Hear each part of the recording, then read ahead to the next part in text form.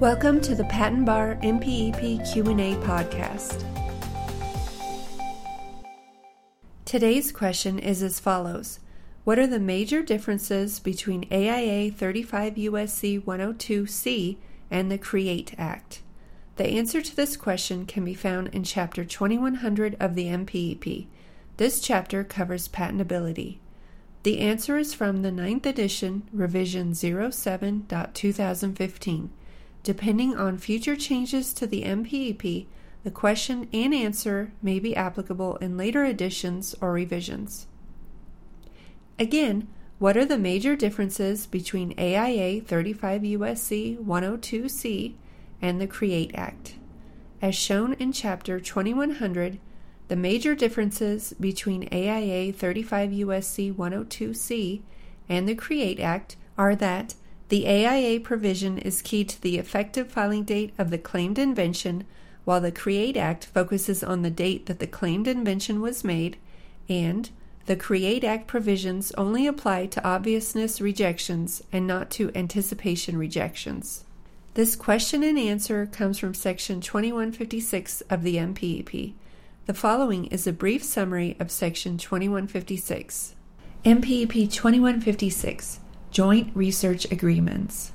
AIA 35 U.S.C. 102C discusses common ownership under joint research agreements.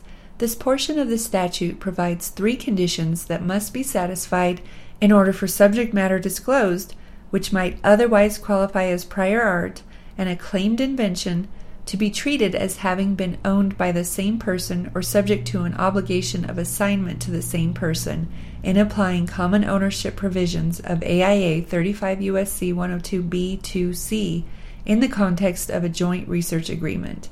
The 3 conditions are covered in this section.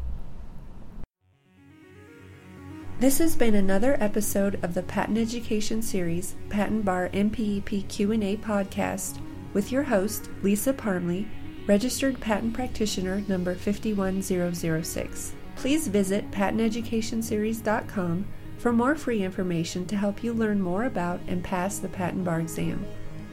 Thank you so much for being part of the Patent Education Series community and for being here today. We're here to help you succeed. If you'd like to help the show, the best thing to do is to subscribe and share it with a friend. If you need anything or just want to touch base with us, please email us at info@patenteducationseries.com. We want to see you succeed and put the Patent Bar exam behind you.